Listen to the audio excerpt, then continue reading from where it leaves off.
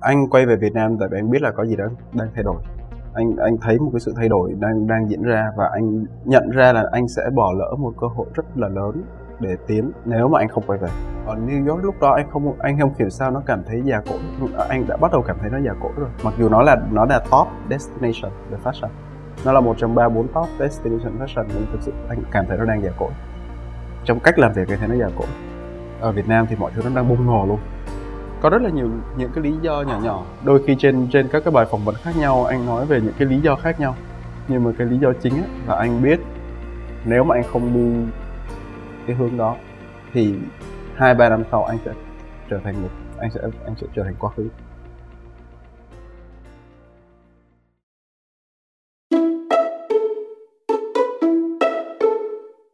Chào mừng mọi người đã đến với 021 Station, nhà ga của những ý tưởng, nơi kể lại những câu chuyện về hành trình khởi nghiệp của những nhà sáng lập tại Việt Nam.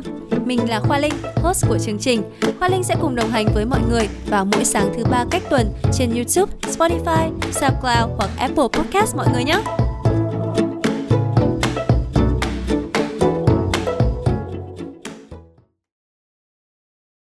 Chào mừng mọi người đã quay trở lại với câu chuyện của anh Tom Tran và brand Môi Điên. Nếu bạn chưa nghe phần 1 của tập podcast này thì có thể quay lại tìm kiếm ở danh sách phát. Còn bây giờ thì hãy cùng Khoa Linh tiếp tục cuộc nói chuyện với anh Tom về cuộc hành trình tạo dựng thương hiệu thời trang độc đáo Môi Điên mà anh và các cộng sự của anh đã và đang cố gắng từng ngày nhé.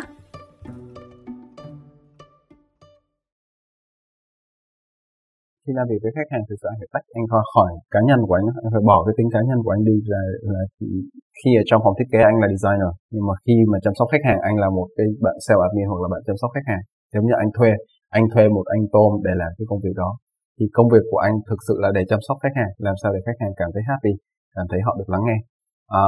Nếu mà họ có một cái chỉ trích gay gắt gì đó về thương hiệu hoặc là về brand á, anh phải đứng về phía họ, để hiểu cái nguồn cơn của họ, chứ không phải là bảo vệ brand bằng mọi giá. Cái đó sẽ tới sau. Cái đó bảo vệ brand bằng mọi giá, cái chuyện đó sẽ có cái anh Tom được thuê để làm marketing làm. Nhưng mà khi anh Tom được thuê để làm chăm sóc khách hàng thì anh phải chăm sóc khách hàng. Anh phải nghĩ làm sao dưới góc độ một khách hàng họ phải nhận được những cái dịch vụ như thế nào, vân vân.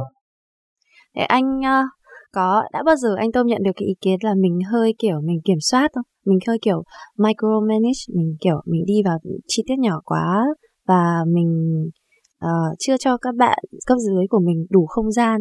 Thật ra là các bạn sẽ mắc lỗi thôi, nhưng mà có lẽ nào là mình đã kiểm soát nhiều quá nên là mình chiều các bạn quá nên các bạn hư kiểu như vậy không? Kiểu mình chăm các bạn quá hay là các bạn thiếu sự độc lập không? Anh có bao giờ nghĩ đến cái nguy cơ đấy không ạ? Không, tại vì anh không phải là người micromanager. Một tuần anh nói chuyện với một bạn chắc là một lần, còn lại thời gian hoàn toàn là các bạn tự làm việc với nhau. Nhưng mà anh không giám sát vào các bạn làm gì. Nếu mà các bạn lướt Facebook cả ngày anh cũng không quan tâm, miễn là làm sao thì làm ra được cái chất lượng mà công ty cần.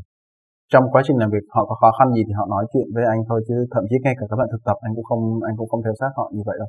Anh theo sát họ ở mức công việc, anh update họ liên tục, nhưng mà anh luôn muốn họ nghĩ về các cái con số, họ làm sao để công việc của họ hiệu quả hơn. Tại vì công việc của họ không hiệu quả thì một công ty khởi nghiệp nhỏ không thể nào gánh nổi những cái sai phạm và những cái rủi ro mà họ có thể gây ra nếu mà họ không làm được tốt. Chứ trong công việc hàng ngày thì anh không có theo sát họ đến vậy. Anh cực kỳ dễ chịu khi làm việc. Chưa chắc là đến 4 năm nay chưa bao giờ phải lớn tiếng rồi. Không, chính vì như thế nên bây giờ em muốn tưởng tượng nếu mà anh Tom mà giận lên xong anh lớn tiếng thì chắc còn đáng sợ lắm ấy. Em đang tưởng tượng ra thôi. Kiểu bình thường anh hiền anh nói chuyện rất là dịu dàng. Tại vì cái vấn đề quan trọng nhất không phải là cảm xúc của anh. Giống như khi anh làm thiết kế, khi anh được thuê để làm designer cho Môi Điên á, anh thuê chính anh, nhưng mà khi anh là một designer cho Môi Điên, công việc của anh không phải là cảm xúc của anh không phải tới đó để bảo toàn cái hình ảnh của anh làm sao thì làm, miễn là bộ sưu tập nó phải ra được như đúng chất lượng của nó. Cho nên là anh phải xem cái vấn đề nó nằm ở đâu và nghĩ ra cái quy trình và bắt mọi người đi theo cái quy trình đó thôi, chứ rất là ít tính cá nhân trong công việc. Vậy anh tạo ra Môi Điên ấy ạ, anh có co-founder không ạ? Anh không có co-founder. Chỉ có anh thôi. Và anh Tom sẽ thuê những anh Tom khác. Đúng rồi, anh thuê những anh Tom khác. Ngoài việc không có co-founder thì cái team đầu tiên của anh và kể cả những cái partner mà anh lựa chọn bây giờ ấy ạ, thì anh có cái tiêu chuẩn nào không ạ? Là mình muốn làm việc với kiểu bạn như thế này, những cái bạn có nét tính cách này thì mình sẽ tuyển chẳng hạn. Anh không có nhiều tiêu chuẩn trừ hai. Một là tính trách nhiệm, tại vì cái sự trách nhiệm của họ sẽ làm cho họ sẽ mang lại cái sự chủ động cho họ nhiều. Với lại hai là cái tiềm năng của họ.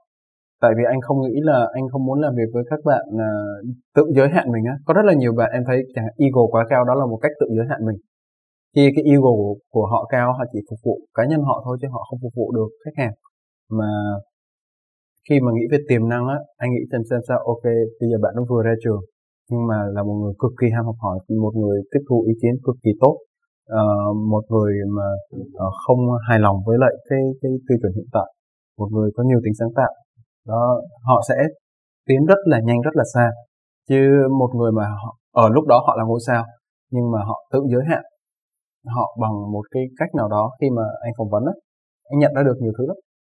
Chẳng hạn như họ tới trễ nhưng họ không cảm thấy đó là một vấn đề quá lớn, thì rất là khó để mà họ phục vụ khách hàng tốt được, ví dụ vậy. Anh có thấy mình khó tính trong cách chọn người không?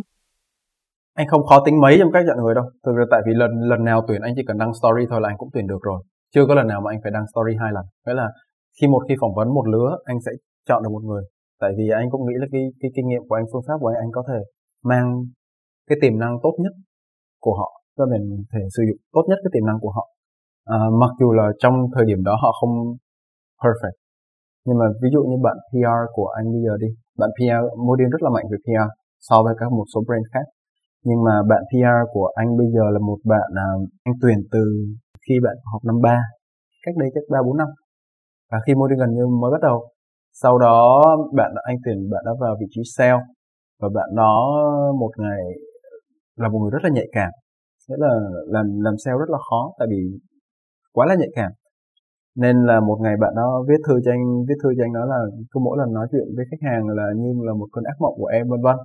Thế là cả hai mới ngưng làm việc trong khoảng một tuần sau thì bạn tới, bạn nó nói là em sẽ đi làm tiếp viên ở mấy cái quán bar. Thế anh nói không, em không được làm tiếp viên được, tại vì em thực sự anh nhận ra được một cái khả năng thiên phú của em về làm việc với con người, anh không thể để em đi làm tiếp viên được.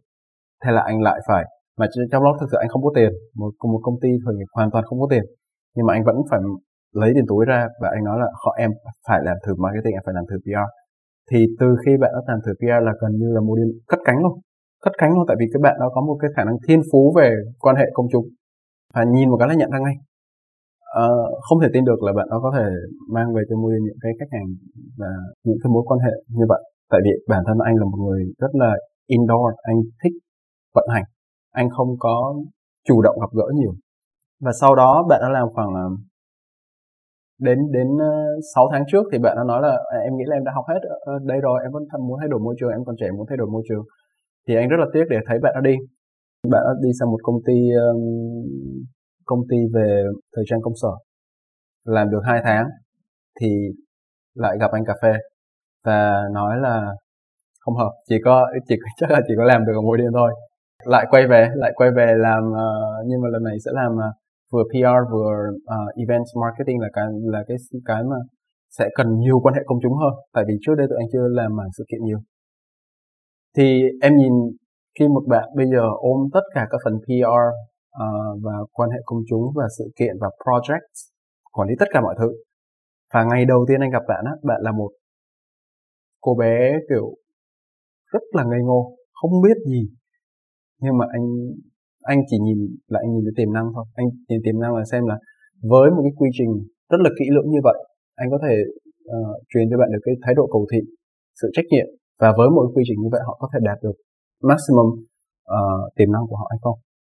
Không thể tìm được một người mà vừa vào đã hiểu được tinh thần công ty, vừa vào đã có tất cả những kỹ năng cần thiết, rất là khó. Em khá là tò mò. Thế vừa nãy anh có nói về cái đoạn tiền mà anh bỏ tiền túi ra để mà đưa bạn ấy về, thì nhân câu chuyện đấy thì em muốn hỏi về cái đoạn đầu tiên, là cái số vốn đầu tiên khi mà mình làm Modin thì mình lấy vốn ở đâu ạ? Số vốn đầu tiên là anh có khoảng vài ngàn đô anh mang về từ nước ngoài.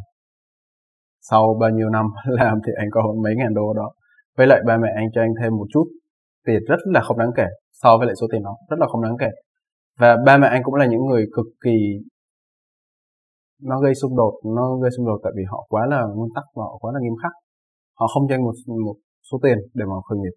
Cho nên là thực sự anh phải vật lộn với số tiền đó. Nếu mà anh muốn mua điên sống anh phải vật lộn với nó và vật lộn với nó cho tới bây giờ là anh vẫn chưa có một nơi ở nào khác ngoài căn phòng này. Thế là anh vẫn ở trong phòng này và dành toàn bộ số tiền để mà đổ vào mua điên. Anh tin vào tiềm năng của nó. Nhưng mà anh nghĩ là vì như vậy á, cho nên là cái team của anh họ cũng tôn trọng những cái quyết định của anh, họ tôn trọng cái chuyện là anh là người hết tâm về công việc và có trách nhiệm hết mình với họ. Tại vì thực sự nếu mà anh lơi ra một chút thôi, anh sẽ không có tiền thưởng Tết cho họ. Nếu mà để mà anh Tom đi nói chuyện ấy, sẽ rất là nhiều người cảm thấy tin tưởng vào con người này, và anh có bao giờ nghĩ là mình sẽ xin đầu tư và tài trợ gì đó không ạ? Anh có nghĩ tới, nhưng mà anh cũng nghĩ tới những cái hậu quả của những cái chuyện mà xin đầu tư khi mà mình chưa cứng. Nghĩa là anh bắt đầu hiểu ra cái vận hành của quỹ đầu tư ấy. Nên là nếu mà anh xin đầu tư, anh sẽ có tiền, nhưng mà anh sẽ mất một điên. Thì cái đó có phải là cái mà anh muốn đánh đổi ngay bây giờ hay không? Có những cái doanh nghiệp anh nghĩ là tinh thần của nó không quá là đặc thù và nó quá mạnh, thì nó flexible hơn trong cái chuyện mà scale. Còn hiện tại khi mua điên á, nó scale, nó phải đi theo đúng cái hướng scale của nó, chứ nó không phải là một cửa hàng hàng loạt, ví dụ vậy. Nhưng mà trong thời điểm hiện tại anh cũng muốn nghiêm khắc hơn và làm sao để Modin sinh lời mà không cần đầu tư. Tại vì Modin có thể tới được bước này mà hoàn toàn không cần bất kỳ một số vốn nào bên ngoài. Cho nên là anh nghĩ là bây giờ nó khó hơn nhiều, tại vì bây giờ trên thị trường nó bắt đầu có những cái đối thủ cạnh tranh khác, hàng nước ngoài về rất nhiều doanh nghiệp lớn như Uniqlo, Muji ngày càng nhiều về, cho nên là mọi người bắt đầu bị phân tâm rất nhiều. Cho nên là hiện tại tụi anh lại phải có những cái bài toán khác. Thì 4 năm trước đây tụi anh cũng không nghĩ là tụi anh có thể sống được đâu, nhưng mà tụi anh vẫn sống được. Thì bây giờ trong thời điểm hiện tại tụi anh phải làm sao để mà nó sinh lời tiếp theo cho khoảng 5 năm tiếp theo, chứ không nhất thiết là mọi thứ nó phải qua quỹ đầu tư. Anh đánh giá thế nào về tốc độ tăng trưởng của Môi Điên ạ? Anh có thể tự tin và nó đã đạt đến được cái con số mà anh cảm thấy hài lòng chưa? Anh nghĩ là anh khá hài lòng với lại cái anh thì đương nhiên là không bao giờ thực sự hài lòng và muốn nó tốt hơn á. Nhưng mà khi mà dùng những con số đó, khi nói chuyện với lại các anh chị trong những cái ngành khác như ngành hóa chất nè, ngành bán lẻ hóa chất, ngành xét nghiệm, các ngành khác á, thì con số của tụi anh cũng khá là ấn tượng, chứ không như mọi người nghĩ là chỉ là một nhà thiết kế thích thì làm hay không đâu. Thực sự nó là một cái doanh nghiệp được chăm chút, được làm đúng, được vận hành khoa học. Càng ngày càng nhiều bạn sinh viên sử dụng Modin làm case study, các cái bài học về trong ngành kinh tế chẳng hạn vậy, và quan sát thị trường họ sử dụng Modin rất nhiều. Họ liên lạc và nhờ tụi anh cung cấp thông tin rất nhiều. Thì anh nghĩ là nó phải đạt được đến một cái scale nào đó mới đủ để họ sử dụng cho cái chương trình học của họ. Đấy, anh cũng vừa nhắc đến những cái đối thủ cạnh tranh ấy ạ. Thì ngoài những cái brand nước ngoài du nhập rất là nhiều và khiến cho người dùng bị phân tán ra, thì anh thấy là hiện tại ở trong nước cũng như là nước ngoài đã có một cái đối thủ cạnh tranh nào của Môi Điên chưa? Cũng cái hướng đi, cũng cái màu sắc đấy, anh đã thấy chưa? Anh nghĩ là chưa có đối thủ nào trực tiếp đâu. Có rất là nhiều đối thủ mới cạnh tranh mỗi ngày, nghĩa là một ngày có chắc là cả chục brand mới ra. Nhưng mà giống như anh nói là cái khó của họ, mặc dù anh rất là muốn thấy một cái thị trường sôi động, nhưng mà cái khó nhất của họ là làm được bộ sưu tập số 2, bộ số 3, số 4. Bởi vì cái bộ sưu tập số 1 á, cái doanh thu mà họ mang lại rất là thấp. Cái thấp thứ nhất là tại vì tụi anh đã thấy những cái bạn Instagram influencer 200.000, 300.000 follower, họ nghĩ là khi mà ra một cái brand là họ sẽ thắng. Nhưng mà họ không thắng nổi, bởi vì cái vận hành của cái brand nó cực kỳ phức tạp. Nó có rất là nhiều các cái phòng khác nhau và mình phải có kinh nghiệm để quản lý chất lượng của từng phòng đó. Mình phải làm sao để cái mạch dẫn nó mượt mà từ cái thiết kế tới khách hàng. Cái sự quan sát bình thường nó không ấy được, nó phải thực sự là phải có know-how, phải có kinh nghiệm thực tiễn nhiều năm trời. Tại vì đến bây giờ anh vẫn còn chật vật với nó mà. Với lại anh nghĩ là các bạn nghĩ là sản phẩm đẹp là bán được. Không phải sản phẩm đẹp là bán được đâu. Và đặc biệt là những cái bạn influencer chẳng hạn, khi họ vừa ra một dòng sản phẩm, cái bộ sưu tập đầu tiên của họ là họ phải thắng. Họ chỉ cần tiên đoán số lượng sản xuất sai một chút thôi, họ sẽ mất đi một số tiền rất lớn. Sai theo kiểu nào họ cũng mất tiền. Nếu mà họ tiên đoán quá, họ nghĩ họ bán được quá nhiều, nhưng mà thực ra họ bán được quá ít, họ mất rất là nhiều tiền sản xuất và tồn kho. Nếu mà họ bán được nhiều nhưng mà họ không sản xuất đủ nhiều, họ cũng mất rất là nhiều tiềm năng để mà xoay vòng vốn. Nên là sau 3-4 năm, thực sự anh đã thấy rất là nhiều những cái bạn đi theo cái hướng phân khúc này. Có thể họ cái phong cách của họ hơi khác, nhưng họ đi theo phân khúc này. Nhưng mà thực sự đến bây giờ vẫn không có bạn nào trụ được quá vài bộ sưu tập. Em thấy có nhiều local brand Việt Nam nhé, cảm giác như là họ chỉ cần đưa cái phong cách thiết kế, nhiều cái đồ giống Zara, H&M lắm, nhưng mà vẫn bán được. Thì em đang nghĩ về khách hàng, anh cũng vừa nói không phải cứ sản phẩm đẹp là bán được. Thì nhiều khi là mình làm sáng tạo, mình làm nghệ thuật, thì làm thế nào để mình không sa đà vào cái việc là mình quá chăm chút cho đứa con tinh thần của mình, trong khi là mình cũng không biết chắc là thị trường có đón nhận nó không. Kiểu mình làm nào để mình cân bằng giữa cái sáng tạo, cái đam mê của mình với cái tính thương mại, cái đầu ra. Thì anh có bao giờ nghĩ việc này không ạ? Anh nghĩ là trong design mọi người rất là hay nói đến chuyện cân bằng giữa nghệ thuật và sáng tạo. Nó giống như là một cái câu mà tất cả mọi người đều nói, kinh điển luôn, là một cái trường hợp kinh điển, và tất cả mọi người đều tìm cách làm sao để cân bằng giữa sáng tạo và thương mại. Và chắc là chưa có bất kỳ một ai mà đi ra làm nghề mà thoát ra được cái câu hỏi này. Nhưng mà khi mọi người nghĩ đến cân bằng, mọi người nghĩ tới cái cán cân, nghĩa là mọi người nghĩ là để mà nó cân bằng được, mọi người phải giảm tính sáng tạo, tăng tính thương mại. Nhưng mà thực ra cái mà để cân bằng á, đối với anh nó là cái thùng nước, cái thùng gỗ. Nghĩa là nếu mà em muốn cái mực nước nó càng cao thì tất cả các thanh gỗ của nó phải cao lên. Nếu mà tất cả các cái thanh gỗ nó cao á, mà chỉ có một cái thanh gỗ nó thấp thôi á, cái mực nước nó là cái thanh gỗ thấp nhất. Nếu mà em muốn bán được sản phẩm 200 đô á, thì cái dịch vụ của em phải ở mức 200 đô. Marketing của em phải ở mức 200 đô. Người mẫu của em phải đúng là 200 đô. Sản xuất của em là 200 đô. Thiết kế của em là 200 đô. Thì cái mực nước của nó mới là 200 đô. Nó là cân bằng.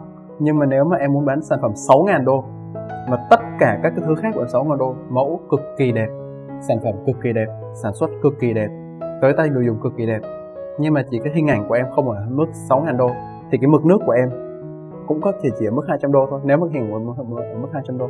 Cho nên là tại sao ở trên thế giới những cái brand thương hiệu lâu đời họ có thể bán được những sản phẩm 50.000 đô. Nó là sự cân bằng mà, nhưng mà nó không phải là cân bằng ở mức cái cân, nó là sự cân bằng ở khi mà tất cả các cái phòng ban và thương hiệu và chất lượng của họ ở mức 30.000 đô. Vì mọi người nghĩ về nó cán cân đó, cho nên không có cách nào thoát được cái chuyện mà giảm đi tính thương mại và tăng tính thiết kế. Em rất là thích, em nghĩ mọi người đang nghe đây chắc cũng đang OA kiểu về cái cách suy nghĩ của anh ấy. Nó kiểu như là gọi là ở ngoài hộp ấy ạ. Nó thoát ra khỏi những cái suy nghĩ của mọi người. Nhưng mà anh giải thích rất là dễ hiểu. Em thấy kiểu chính ra các anh chị designer khi mà mọi người dùng hình ảnh để nói chuyện ấy ạ, kiểu bọn em dễ hiểu hơn hẳn. Kiểu cái vấn đề rõ ràng rất là vĩ mô ấy, nhưng mà khi mà dùng hình ảnh thì nó lại kiểu dễ thấm hơn rất là nhiều. Cảm giác là chắc là lúc mà làm việc anh cũng giải thích cho nhân viên mình bằng những hình ảnh như thế, nên là để mọi người nắm bắt tinh thần của mình dễ hơn. Đấy, em sẽ hỏi qua thêm về một cái.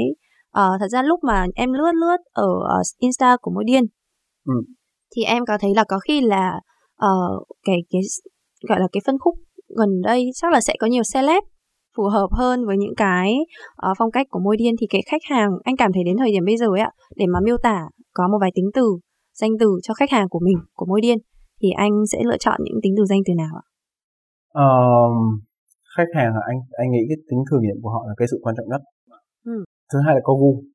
Thực ra cái tính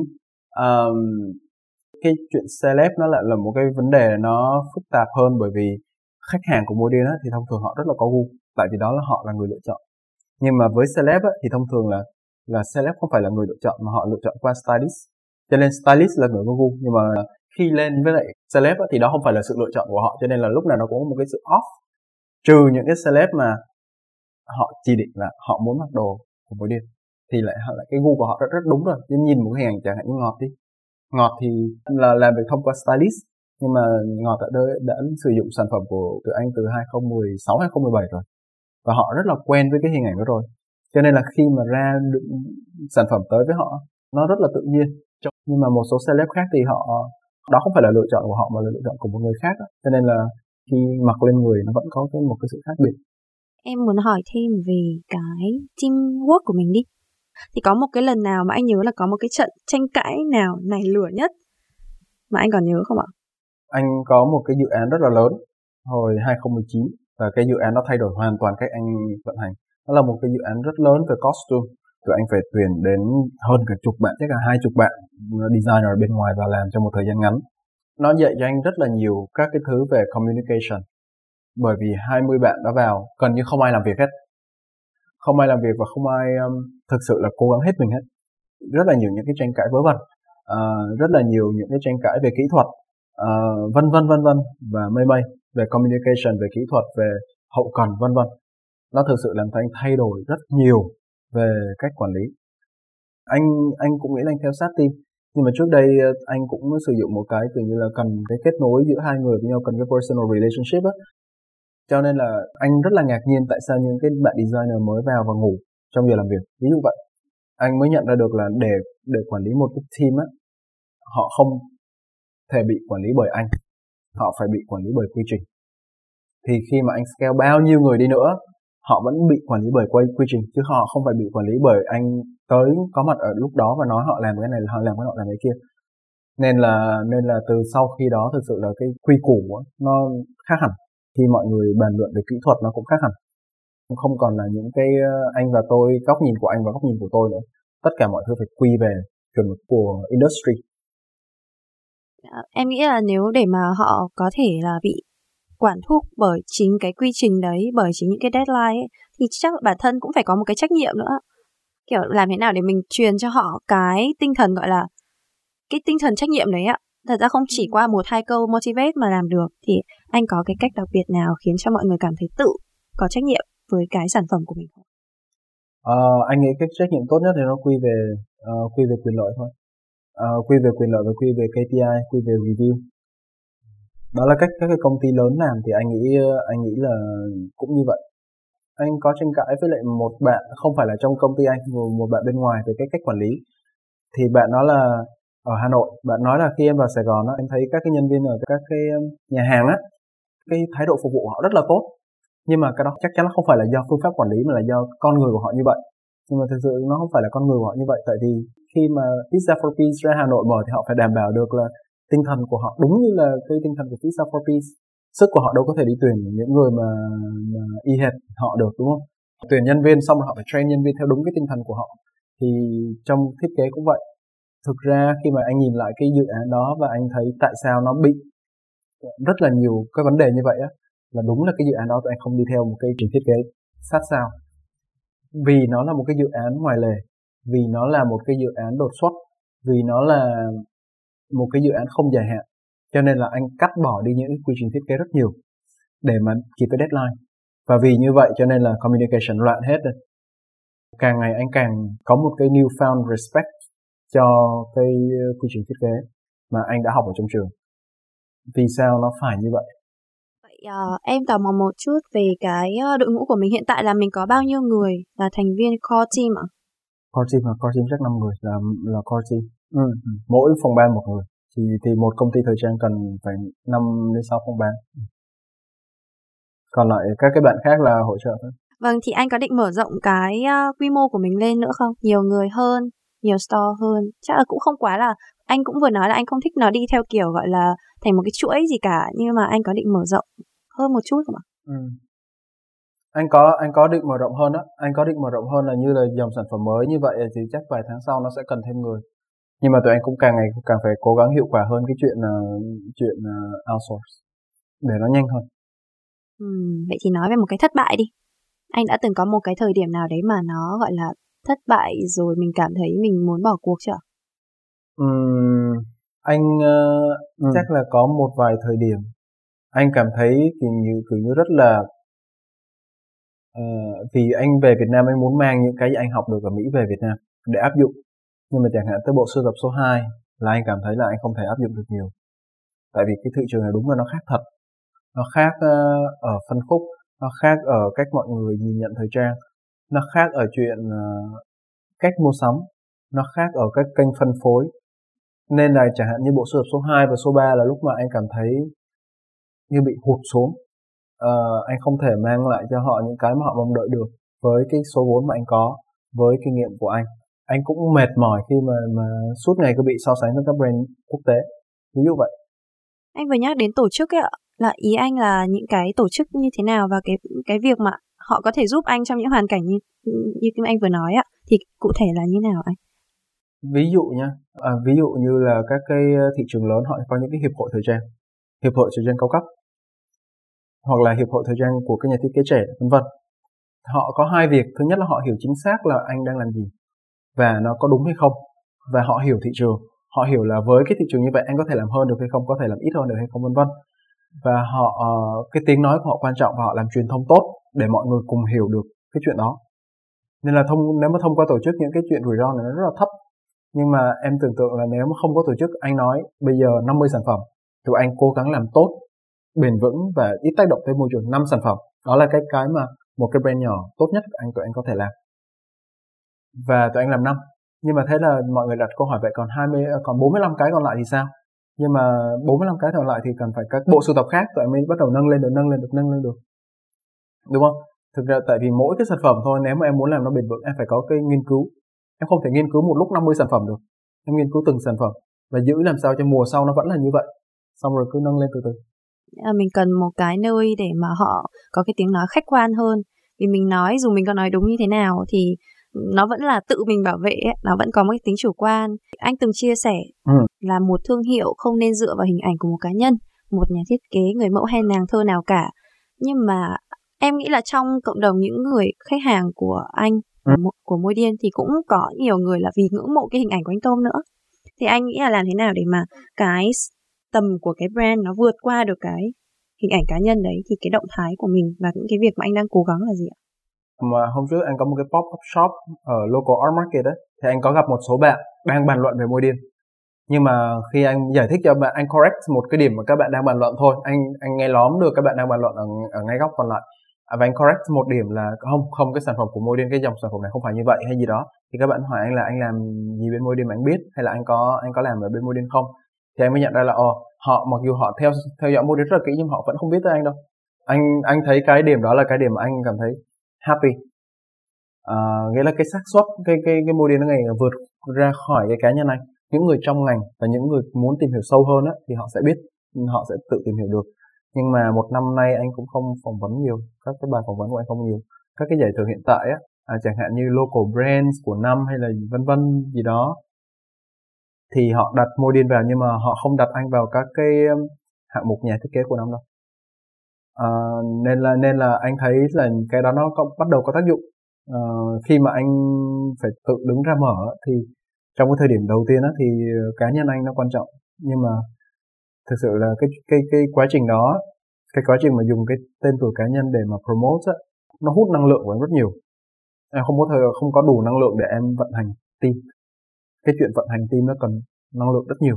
Anh nghĩ nếu mà cái số lượng nhỏ, các bạn mà muốn tách cái brand ra khỏi cá nhân vì bất kỳ lý do gì á, cái cách duy nhất đó là phải quy về quản trị. Làm sao để nếu mà em là một người uy tín thì em làm sao để tất cả nhân viên của em cũng phải hiểu về cái uy tín đó, hiểu là brand cần phải uy tín.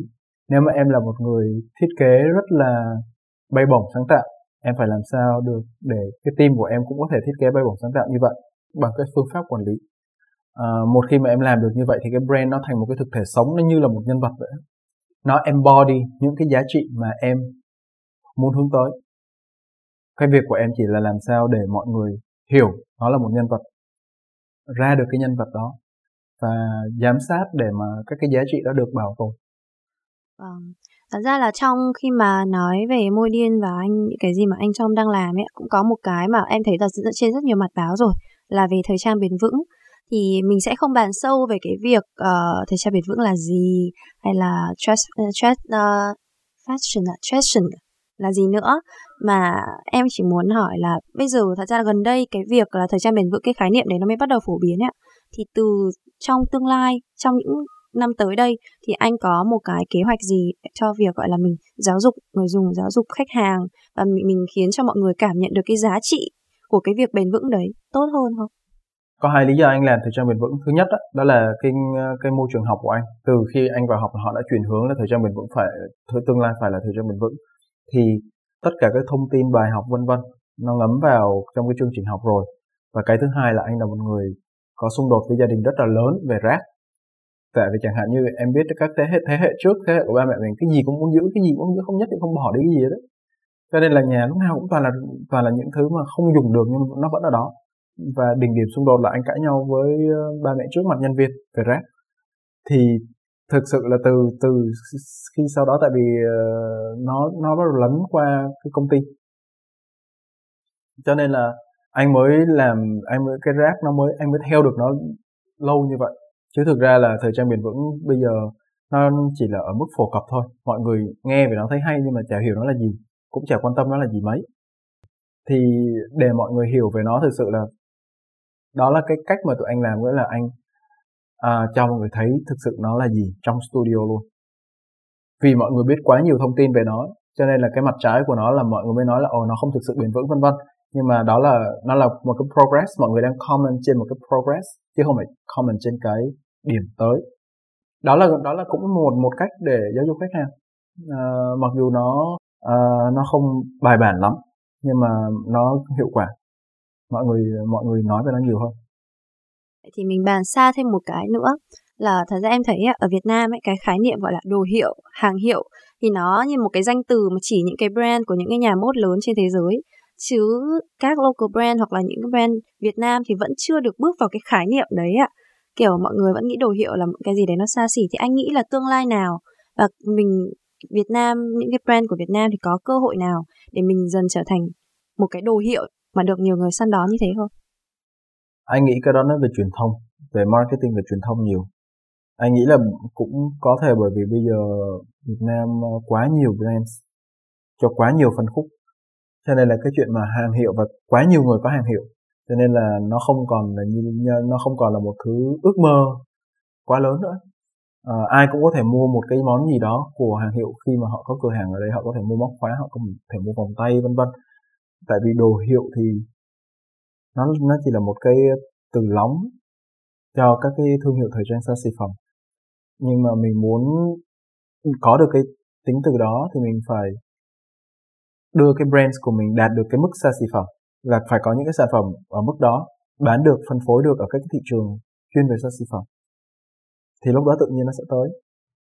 Nhưng mình không thể là một brand bán những sản phẩm 2 đến 5 triệu mà có thể có được cái từ đó đâu. Điều mà Khoa Linh nhớ nhất sau cuộc nói chuyện với anh Tom là cách suy nghĩ của anh về tính sáng tạo và tính thương mại trong thời trang không nhất thiết phải là hai cán cân cần được cân bằng, mà sẽ là thùng nước và mực nước bên trong, không cần tăng hay giảm bên nào cả, mà hoàn toàn có thể đưa cả hai yếu tố này cùng đi lên, cùng nhau phát triển. Nhìn những local brand với nhiều phong cách khác nhau cùng đi lên những năm qua và thấy được nỗ lực của những người trẻ tài năng như anh Tom thì mình tin là rồi sớm thôi, cái mong muốn Việt Nam hãy trở thành một nơi đầu tư chất xám hơn là một nơi gia công của anh rồi sẽ trở thành hiện thực. Cảm ơn mọi người đã lắng nghe. Hãy theo dõi và cùng trò chuyện với chúng mình nhiều hơn qua trang web chính thức 021station.com, Facebook và Instagram 021station mọi người nhé. Hẹn gặp lại mọi người vào những tập podcast tiếp theo.